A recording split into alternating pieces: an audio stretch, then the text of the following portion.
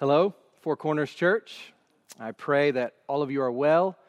Today we're going to continue our series in Romans, and we come today to a monumental passage. Now, you probably will hear me say that many times as we go through Paul's letter to the Romans, but this is probably one of the more significant set of verses that we have come to so far, and we've already covered many riches. But the passage I'm referring to is chapter 1, verses 16 to 17. So if you would please go ahead and turn there in your Bibles. I want to give you a couple of quotes about these verses, or this set of verses. First, from Leon Morris, a commentator, he writes, "These two verses have an importance out of all proportion to their length. The weighty matter they contain tells us much of what this epistle is about." And then here's a quote from Martin Lloyd-Jones with volumes and volumes of commentary material on Paul's epistle to the Romans. He preached through Romans 13 years. You will remember I told you that at the very beginning of this series. And here's what he says about these verses. "We are at a very important and momentous point in our study of this great epistle. I suppose that in a sense, there are no verses, listen to this, there are no verses of greater importance in the whole of Scripture than the two verses which we are now considering." Now you have to be a little bit cautious anytime you hear a preacher say, "These are the most important verses in all of Scripture." I know I've been guilty of saying that about many verses, and I'm sure Martin Lloyd-Jones was as well. But it really is important for us to see the significance of these verses. And he goes on to describe how these verses led to the conversion of Martin Luther and therefore sparked the Protestant Reformation. So significant in their own right in this epistle, but also significant historically as he goes on in his commentary there to describe. So why such lofty language? Well, verses 16 to 17 have been regarded by many as the theme of Romans. You could say that this is Paul's thesis statement for his most elaborate letter. So if you view Romans as most significant in terms of New Testament books or in terms of Paul's letters, and there are, by the way, many very important parts to the other epistles of Paul, so we don't want to overinflate the significance of Romans. Ephesians comes to mind. 1 Corinthians is of great importance. Galatians regarding the doctrine of justification, and so on and so forth. But we do understand that Romans has stood out historically in terms of its unique quality in the spiritual development of the Christian church. Not that it is more significant than the other books, but that it has been particularly used by God among His people. All inspired Scripture, but Romans has had this special place. And within this special epistle, here we have in verses 16 and 17, Paul's thesis statement for the epistle. So in verses 1 to 7, Paul greets his readers and introduces himself and what he is about. And then in verses 8 to 15, he bears his heart and connects himself to his Roman readers. And now, in verses 16 to 17, Paul sets forth the theme of his letter. So we've had a number of sermons, but if you're trying to kind of get an idea for the structure so far, we are in the third major section of the epistle so far. Greeting, Paul bearing his heart in thanksgiving and prayer and discussing his ministry, and then 16 to 17, his thesis for the letter. It should be no surprise to us at this point that this theme is the gospel itself. What is the theme of the letter? It is simply the gospel, the good news. The gospel that Paul preaches. The gospel whose content he introduced, you will remember, back in verses 3 and 4. There, Paul describes what the gospel is about. And so the title for the sermon today is The Glorious Gospel, Part 1. Today we'll look at verse 16, and next week we'll look at verse 17. These are rich phrases that we find here in this passage, so we really do want to take our time to look at them. So the Glorious Gospel, Part 1, and next week, Part 2. Paul has mentioned the gospel a few times so far. In verse 1, he says that he is set apart for it. He's been set apart by God for the gospel. And then he introduces it as the gospel of God that was promised in the Old Testament and that concerns Christ, God's Son. In verse 9, he says that his ministry to the Romans is service to God in the gospel of his Son. And then, as we looked at last week, in verse 15, he says that he is eager to preach the gospel to those in Rome. So we've seen gospel, gospel, gospel over and over again in the first 15 verses of this letter. And here we come to Paul focusing on it very particularly. Why is it, as we looked at last week, verse 15, why is it that Paul is so eager to preach the gospel? As we read there, eager to preach the gospel to you who are in Rome. That was our second point last week in the sermon, was evangelistic eagerness. Paul's eagerness to bring the gospel there to Rome. Why is he so eager?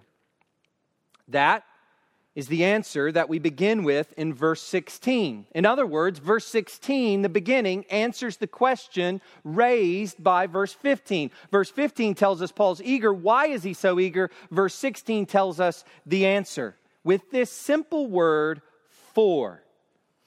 For, or because. I am eager to preach the gospel to you because, ... And he goes on to explain why.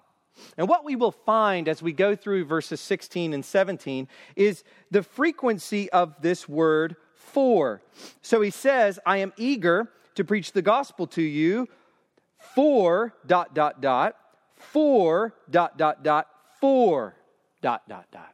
So you see, over and over and over again, Paul is sort of building a logical case. He's explaining this is because of this is because of this is because of that.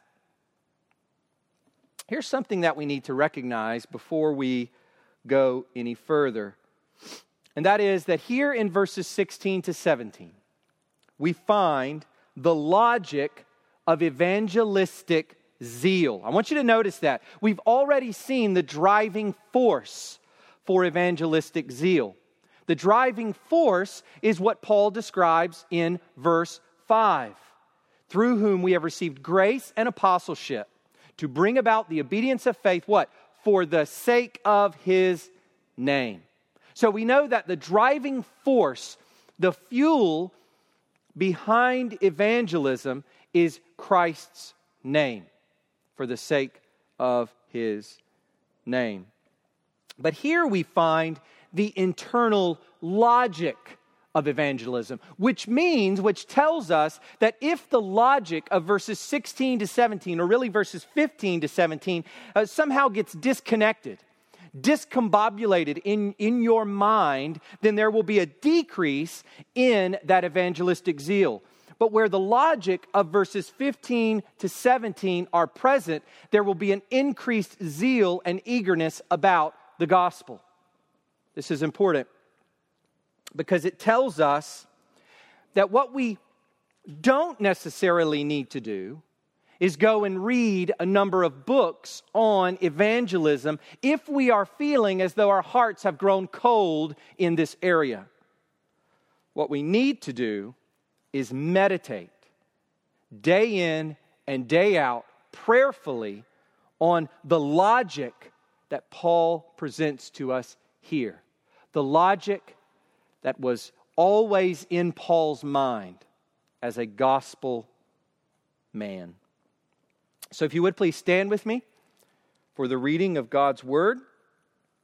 We will read verses 16 to 17. And actually, I'm going to go ahead and read verse 15 first so that you can see how verse 16 logically connects back to that verse. This is the Word of God.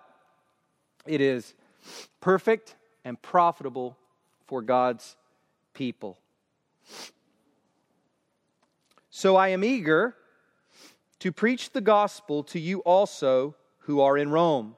For I am not ashamed of the gospel, for it is the power of God for salvation to everyone who believes, to the Jew first, and also to the Greek. For in it the righteousness of God is revealed from faith for faith. As it is written, the righteous shall live by faith. Wherever you are, go ahead and be seated. As I said before, we will just look today at verse 16, and next week we'll come and spend time in verse 17. But let's begin by going to the Lord in prayer as we come to this monumental passage. Heavenly Father, you have given us your inspired word. From Genesis to Revelation, you have made yourself known. You have made known to us your glory found in the face of Jesus Christ. Every word of your sacred Scripture, inspired, powerful, and profitable. And what a blessing we have to go through it, any passage of Scripture, as your people. As we saw in Genesis, and even the text that we did before Genesis, we've seen the power of your word, and we're grateful to you, God. And now we come delighting in this wonderful epistle to the Romans, a letter, a biblical book that has had such an impact on your people throughout history. And we find ourselves now, Father, at the theme of this letter, the thesis statement of Paul for this letter. It is daunting to come to a passage like this, to explain it and preach it. And I pray, Father, that you would grant illumination now and wisdom and clarity of speech. I pray, Father, that as your word is preached and heard, that it would have the impact that you promise, even here in this passage, that it has. God, we thank you for the gospel of Jesus Christ, that mighty gospel, that mighty good news by which we have all, as Christians, been changed. We can look back on our pre-gospel life and we see our post-gospel life. We see the life of Ephesians 2, 1-3, and then we see the but God life that you have graciously given us through Christ. And we give you praise. God, we rejoice in our salvation. We rejoice in the God of our salvation. We thank you for what you have done for us through Christ.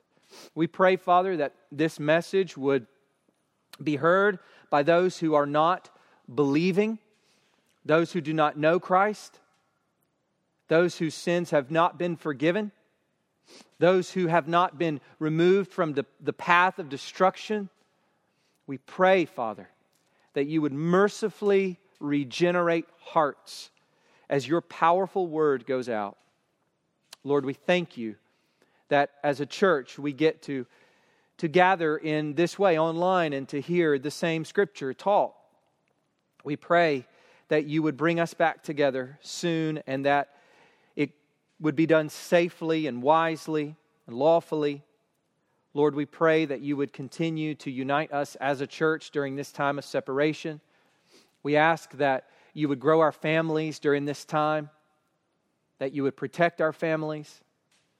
And God, that in all things your name would be hallowed and glorified through Four Corners Church, the people of God here in this church. We pray in Jesus' name. Amen.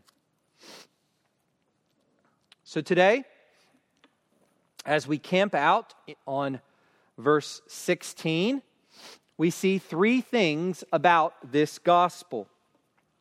And here they are. These are the 3 points for today. Number 1, it is without shame. Number 2, it is without weakness. And number 3, it is without exclusion. Without shame, without weakness, and without exclusion.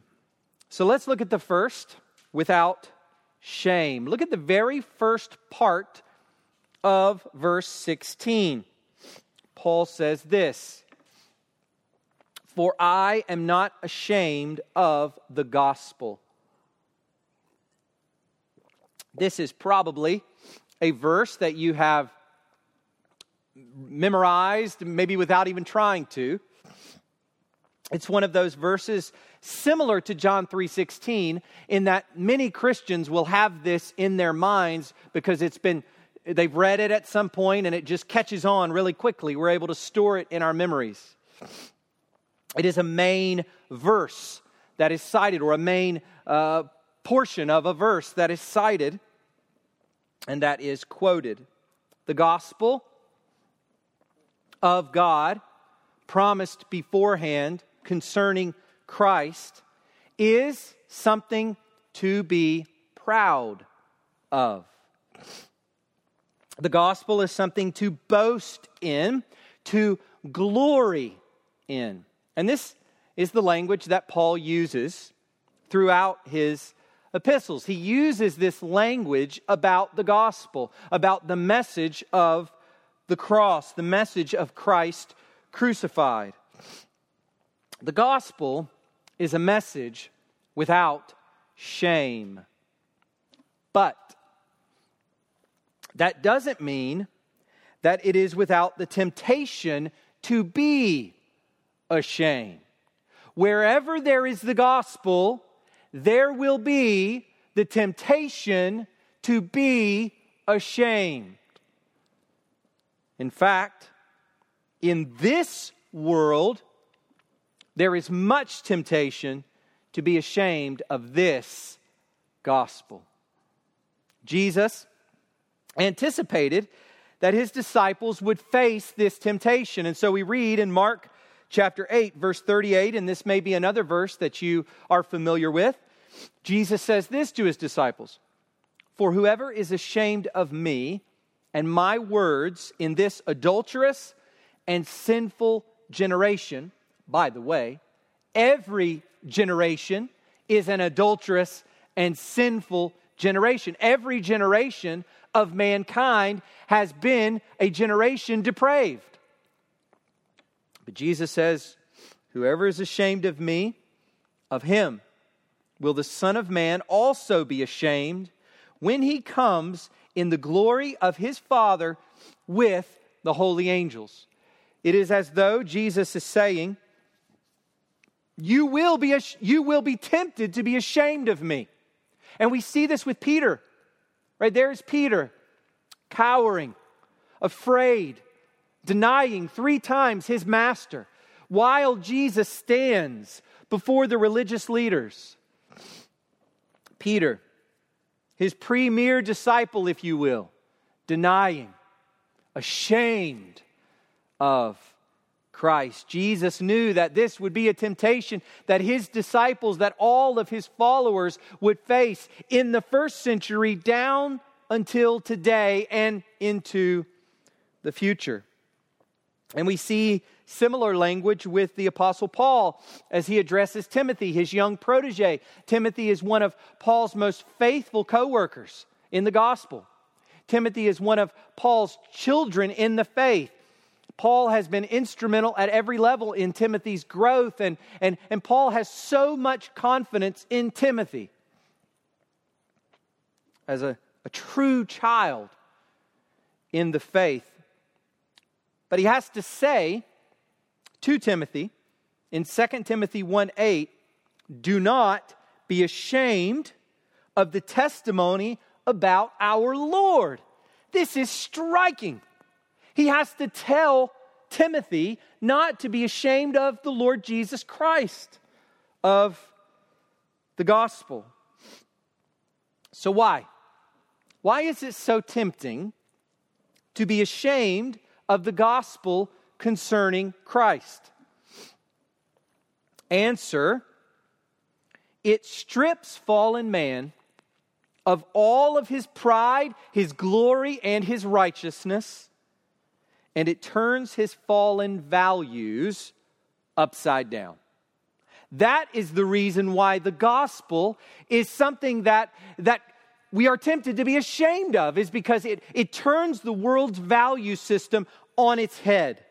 And it strips away from man everything that he holds dear. His righteousness, his pride, what he boasts in, what he glories in, everything that makes man feel great about himself, stripped away by the message of the gospel. We find this in 1 Corinthians chapter 1, where we read in verse 18, "For the word of the cross is folly." Word of the cross is synonymous for the gospel. "For the word of the cross is folly to those who are perishing. But to us who are being saved, it is the power of God." So it's folly to the world. Verses 22 to 23, he'll go on to say, "For Jews demand signs, and Greeks seek wisdom, but we preach Christ crucified." That's the gospel. And what is the gospel to the Jews and to the Greeks? A stumbling block to Jews, something they fall over, they don't embrace largely, and folly to Gentiles. The kind of thing that makes people mock, laugh, despise one over. That's what happens to Paul at Athens. He is laughed at. Who is this goofy guy with this goofy message? Nothing worthy of listening to.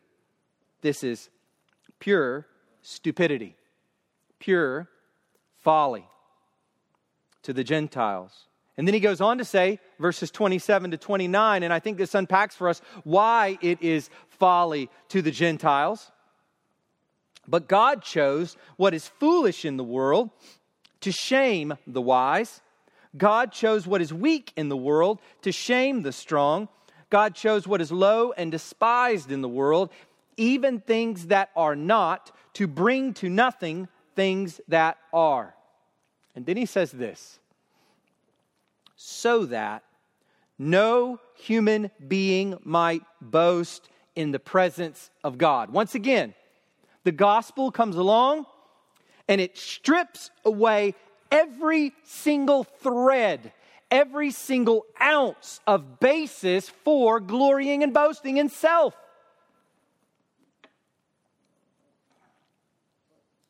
It is precisely because it removes all human boasting that the gospel is so utterly repulsive to fallen man. And perhaps nowhere in the ancient world would this temptation have been greater than in the city of Rome.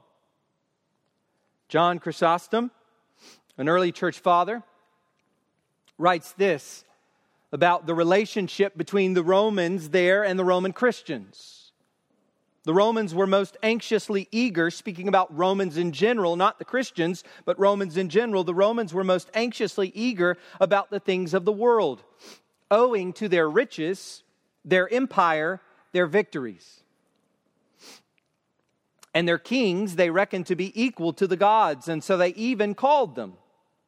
And for this cause too, they worshipped them with temples and with altars and with sacrifices. You've often heard the expression, the glory of Rome. Filled to the brim with the pride of life, to use the language of 1 John. But Chrysostom goes on to say this, But Paul was going to preach Jesus, who was thought to be the carpenter's son, who was brought up in Judea, and that in the house of a lower class woman, who had no bodyguards, who was not encircled in wealth, but even died as a culprit with robbers, and endured many other inglorious things. Folly to the world. Folly to the world that looked to the Roman emperor in all of his victories, in all of his quote-unquote divine status. The conqueror of armies, the subduer of peoples. Who is this lowly Jesus? Oh, folly. Oh, shame. And in fact, later in the 2nd century, there was a writer, an antagonist to Christianity named Celsus, one of the early Roman mockers of Christianity. And he wrote this about Christians. He said, let no cultured person, he wrote this mockingly about the Christian position. Let no cultured person draw near, none wise, none sensible. For all that kind of thing we count evil. But if any man is ignorant, if any is wanting in sense and culture, if any is a fool, let him come boldly to Christianity. He then calls Christians the most uneducated and vulgar persons. And he compares them to bats, ants, frogs, and worms. Oh, how low. Oh, how shameful. And into this, Paul brings the wrecking ball of these words. I am not ashamed of the gospel. Not one single bit. So what about you, Christian? Are you willing to bear the name? To bear the scorn? To bear the shame of the shameless gospel? The truth is that we often fall into this temptation. We are always being tempted to be ashamed of the gospel, but the sad thing is that so often, more than we would like to admit, we fall into this. It is the reason that we like to quote Francis of Assisi. And I have nothing bad to say about Francis. Wonderful Christian man.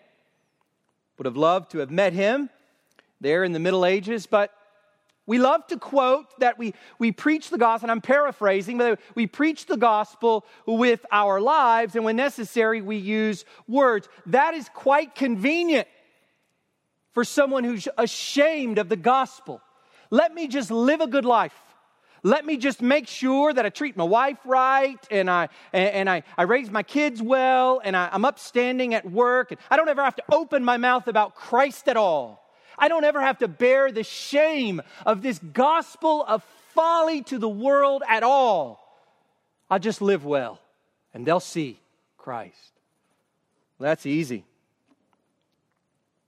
Paul reminds us here that we should not be ashamed to speak the truth of the cross wherever we go.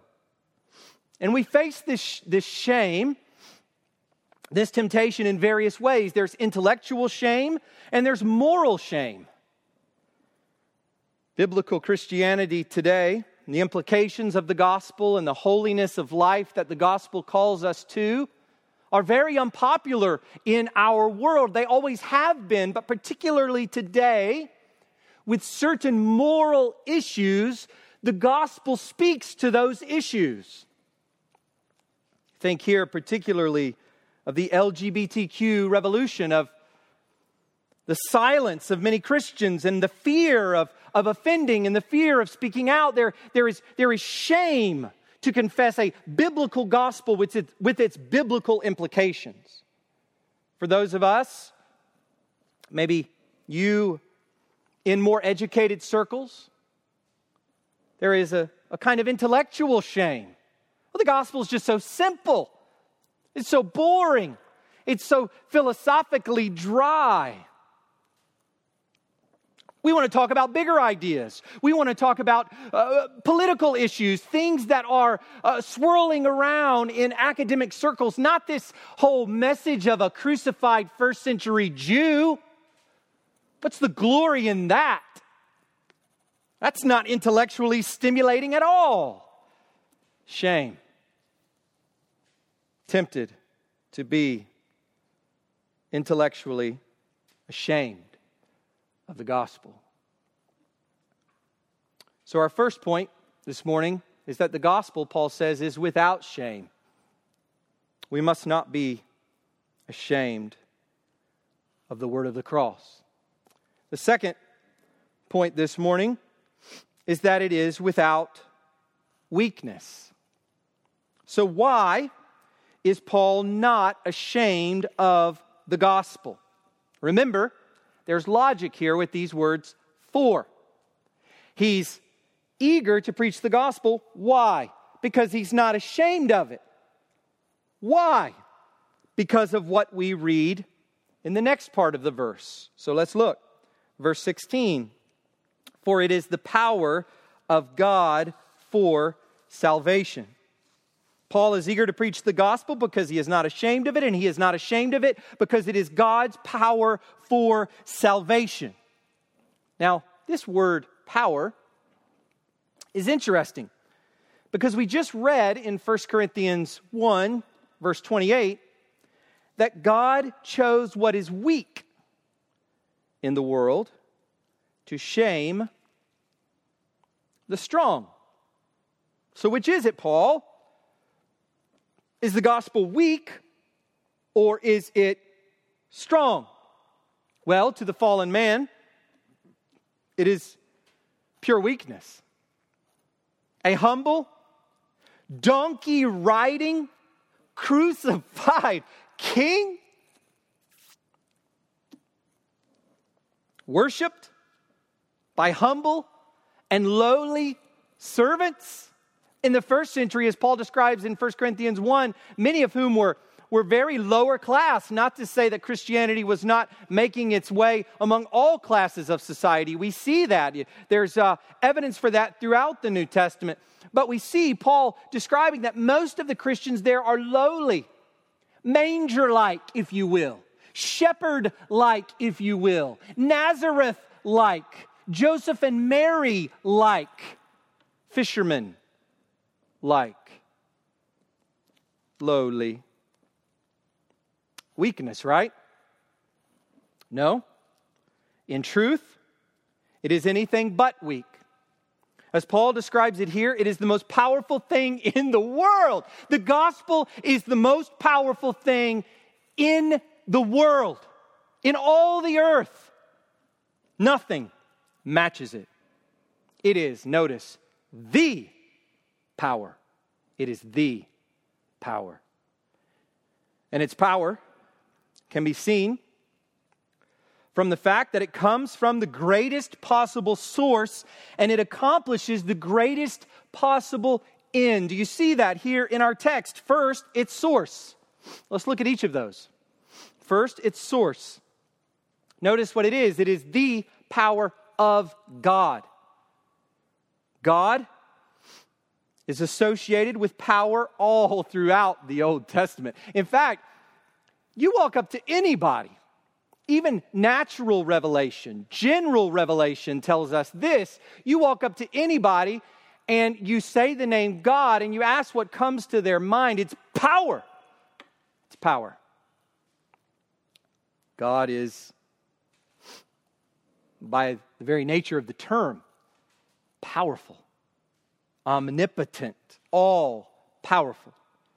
And he is celebrated for his might in Psalm 77, 14 to 15, and many, many, many other places throughout the Old Testament. But the psalmist says this, "You are the God who works wonders.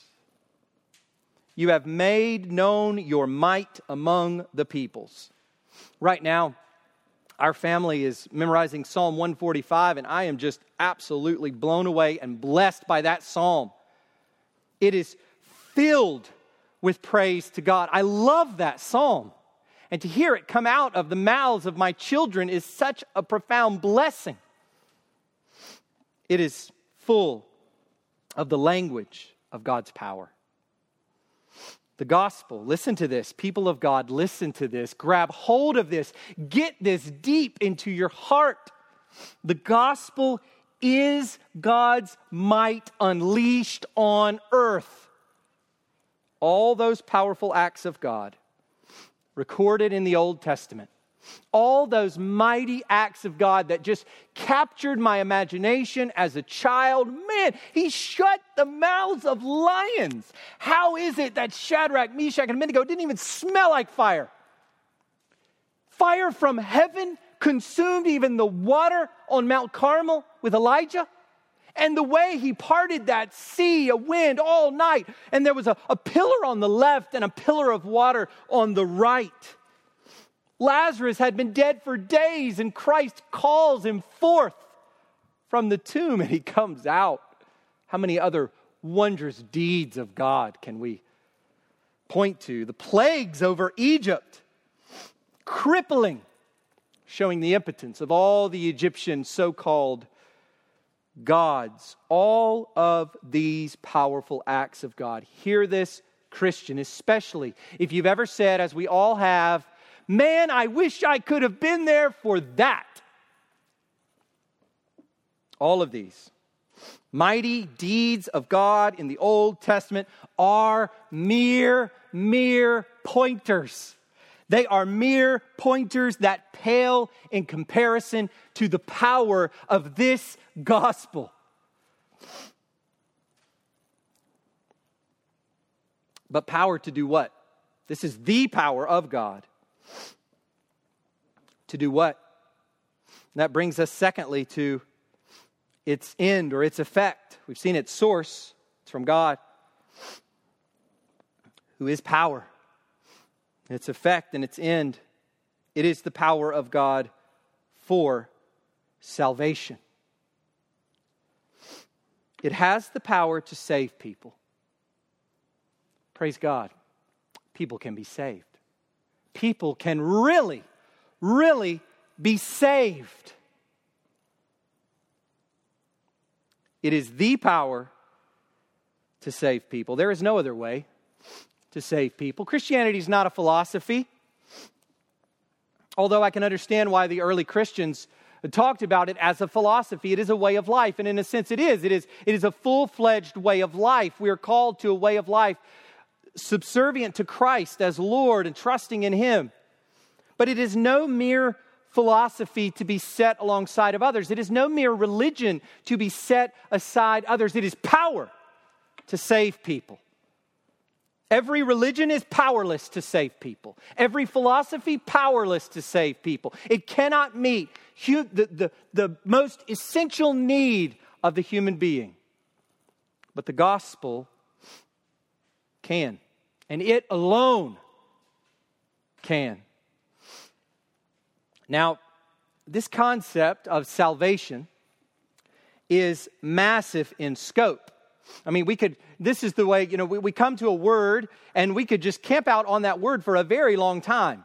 And you're going to see the idea of the righteousness of God next week, and that's just such a huge idea, and we'll try to dig into that. But the same is true of this word salvation. I mean, we could spend many weeks and months exploring this idea.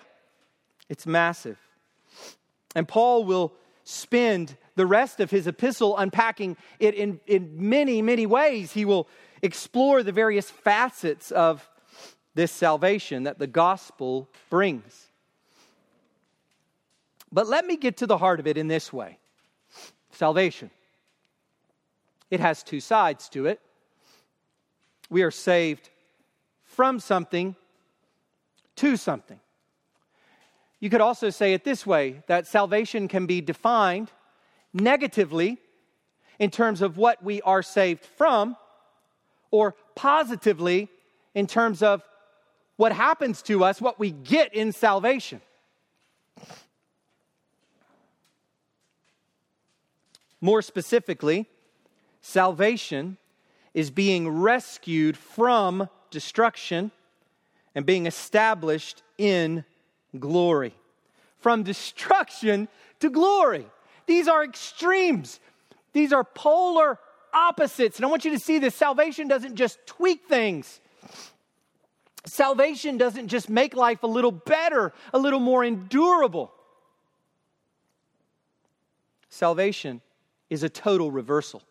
It is a 180-degree turn. We go from being damned, condemned, destroyed, as it were, to being raised in glory forever.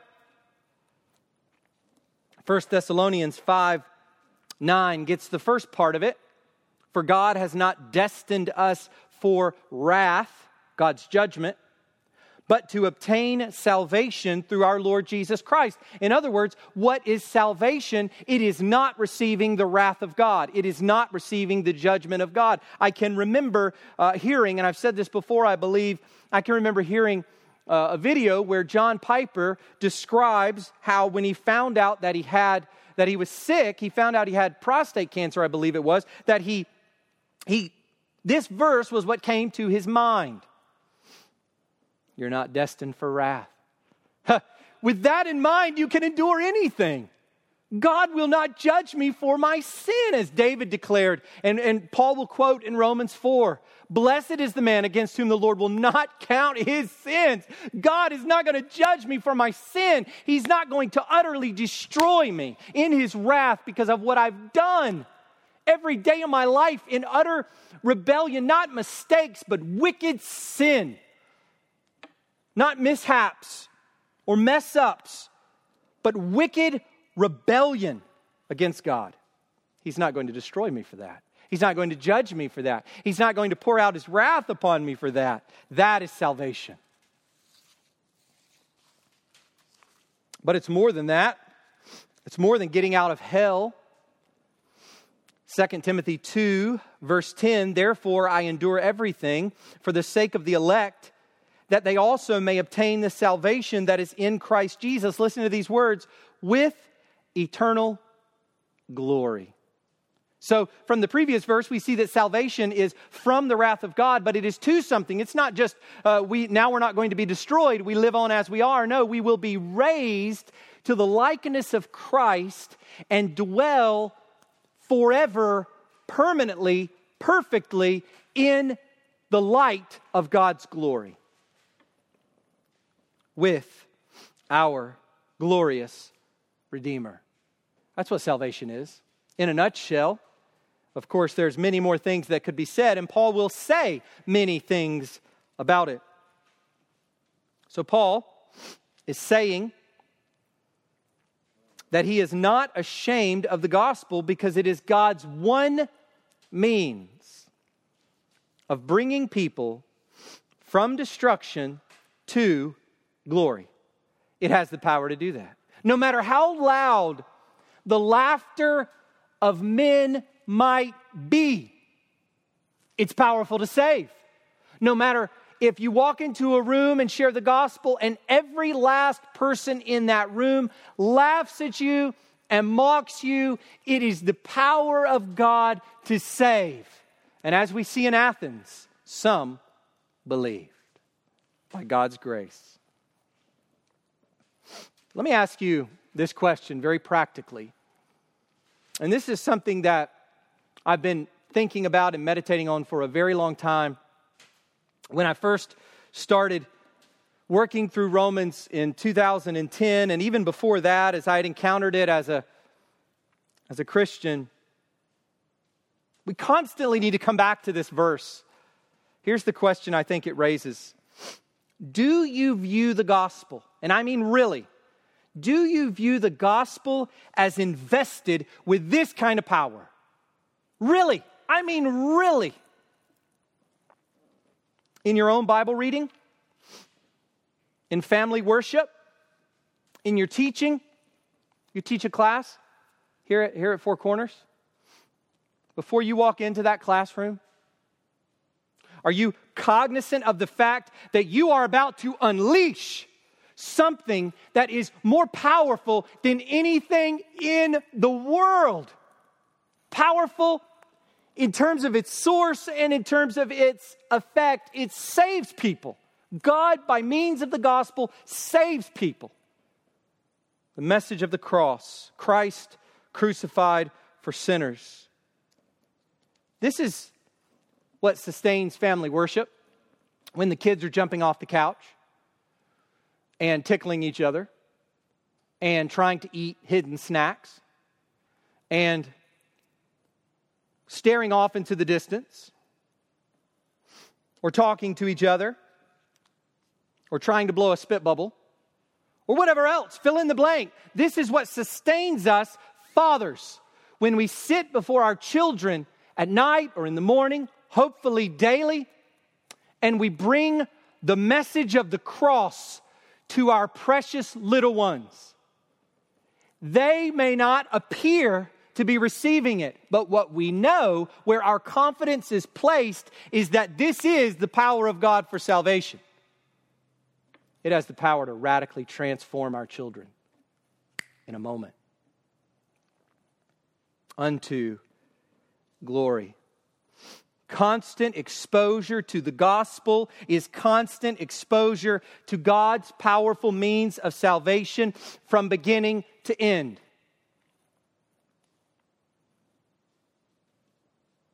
Fill your life with the gospel. I can't tell you how many times I've just been down or just felt. It's one of the reasons why people ask me, what do you like to read when you're just, things aren't going well, or, you're sick or whatever. For me, it's always Paul's epistles.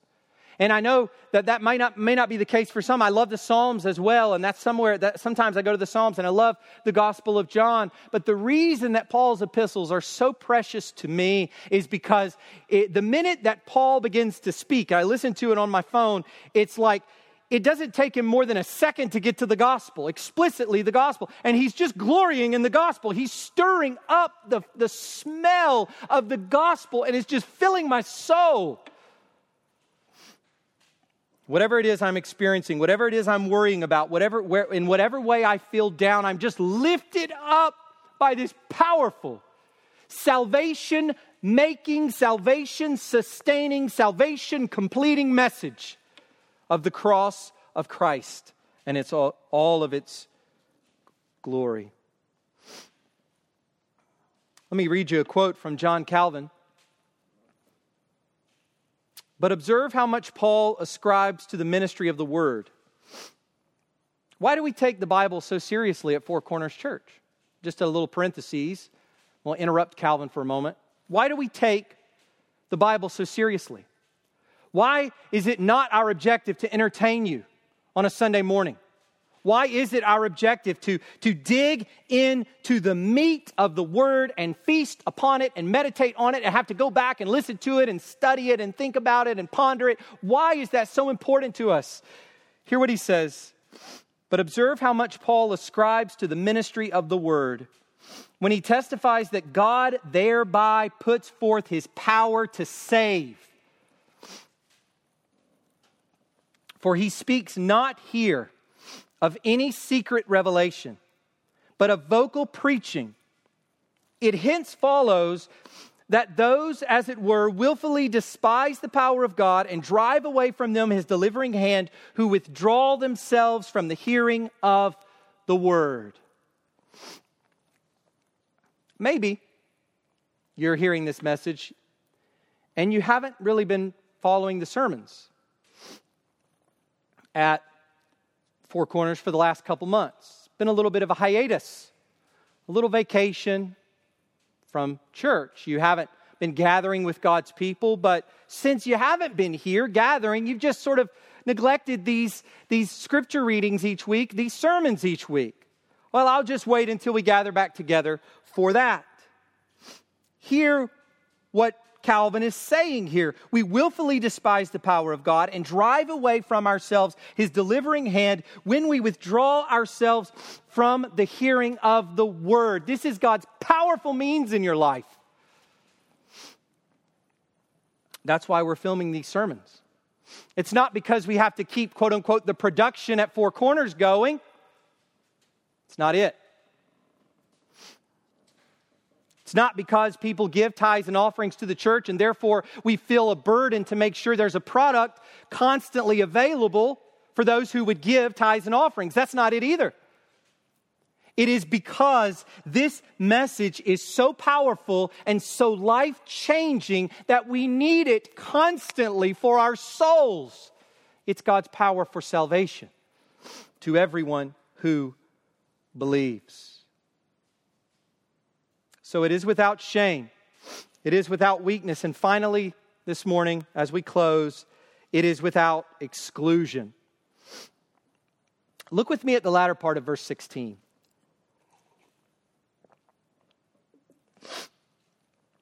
The gospel is the power of God for salvation. Listen to this. To everyone who believes. To the Jew first, and also to the Greek. It is truly ironic that one of the most popular catchwords among those who oppose biblical Christianity in our time is this word inclusion. This is the great virtue of many today who adamantly oppose biblical Christianity. This is the great catchword of the LGBTQ movement. Inclusion. Everywhere we see inclusion, inclusion, inclusion. This is the God of our culture at the moment. There's a competition among businesses and organizations to convince the world that they are the most inclusive, that they are at the very front lines of inclusion. The irony, of course, is that there is nothing more inclusive than the gospel of Jesus Christ. It is, as Paul says here, for everyone. For everyone. No nation, no race, no class of people is excluded.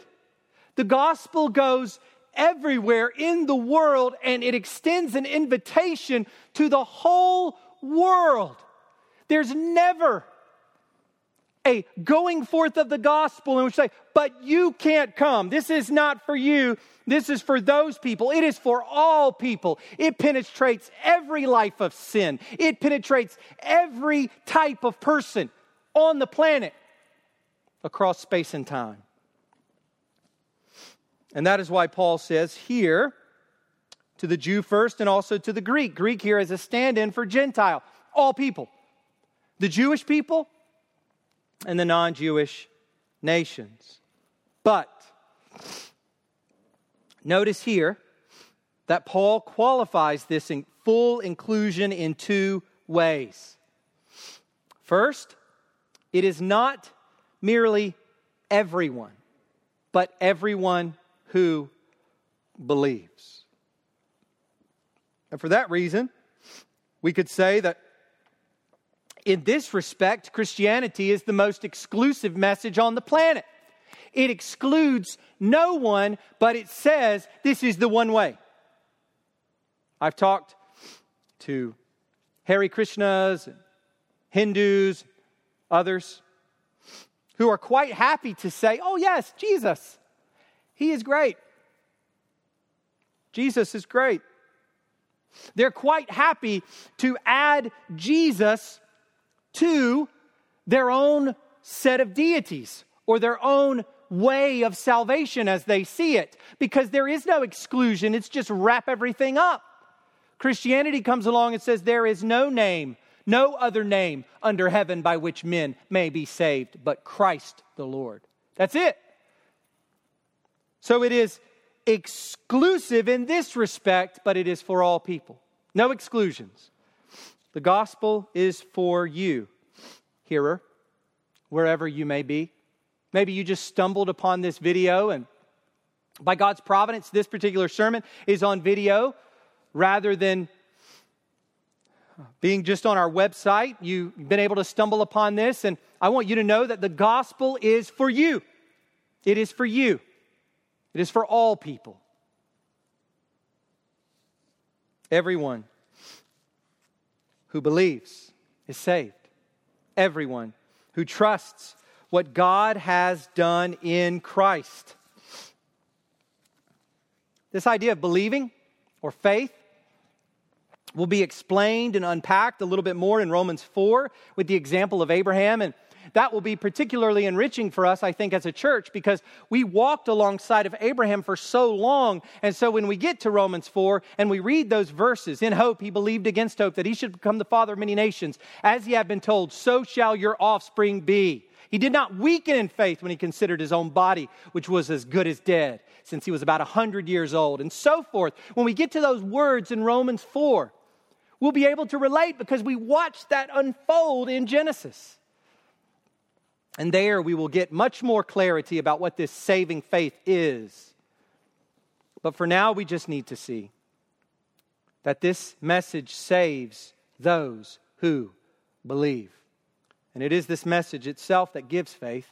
The Holy Spirit uses the gospel to bring faith.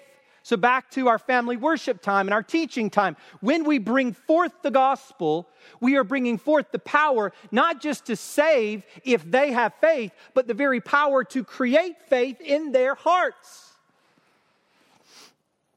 Finally, another qualifier is that it is for the Jew first. Now, you may read this and think, what in the world is Paul talking about? The gospel is the power of God for salvation first to the Jew? Well, Jesus said this in John 4:22. To the Samaritan woman, salvation is from the Jews. Paul will say this later in Romans 9:4-5. To them, the Jews, belong the adoption, the glory, the covenants, the giving of the law, the worship, the promises. To them belong the patriarchs, and from their race, according to the flesh, is the Christ, who is God over all, blessed forever. Amen. We, Gentiles, are grafted in. We are grafted in. We are not the natural branches. We are grafted in unnaturally, as it were, to this olive tree, this natural olive tree going back to the patriarchs. Go and read that. We'll get there at some point. We were, at one time, in the loins, so to speak, of our ancestors.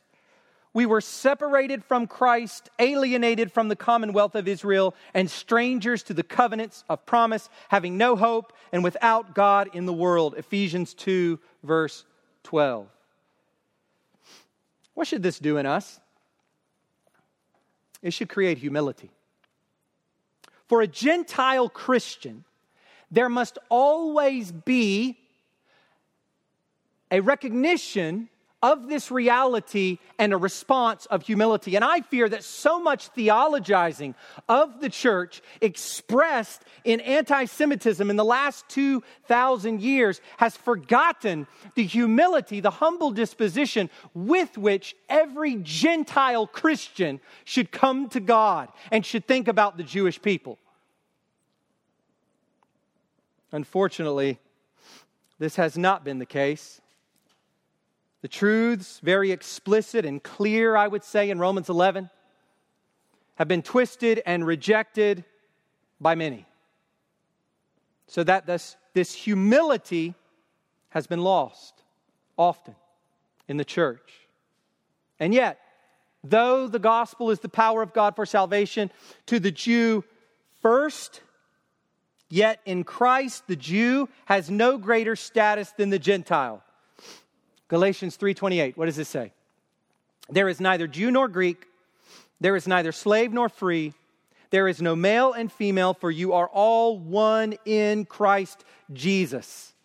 There's no greater status for the Jewish Christian than the Gentile Christian. But in terms of God's redemptive historical plan, in terms of the unfolding of God's salvation in salvation history, there is a prioritization of the Jewish people very clear here in this verse. And that will prepare us for Romans 9, 2:11. So this gospel that Paul preaches, that he will unpack in his letter to the Romans, is without shame, without weakness, and without exclusion. Wherever we go, as long as we live, this gospel calls Christians, brothers and sisters in Christ, this gospel calls for the greatest commitment, the greatest boldness, and the greatest expectation. It, and it alone, is the power of God for salvation to everyone who believes. Let's pray. Father, we thank you for the gospel of Christ, the gospel of your beloved Son, the gospel of the crucified, buried, raised, exalted, returning Christ Jesus. Oh Lord, how much rich teaching on the gospel we will get to have through Paul's letter to the Romans. And I pray, Father, that in my own heart, in the hearts of those in my family, in the hearts of those in our church, that the laxity, the negligence that plagues us, the being ashamed that plagues us, the struggles of failing to see the internal logic that Paul puts here so clearly. God, I pray that you would eclipse that with a clear view and appropriation of this mighty message of Christ. God, that we would truly believe that the gospel is your power for salvation to everyone who believes. We praise you this day and ask that you would use this message for your glory and the good of your people and the conversion of sinners. In Jesus' name, amen.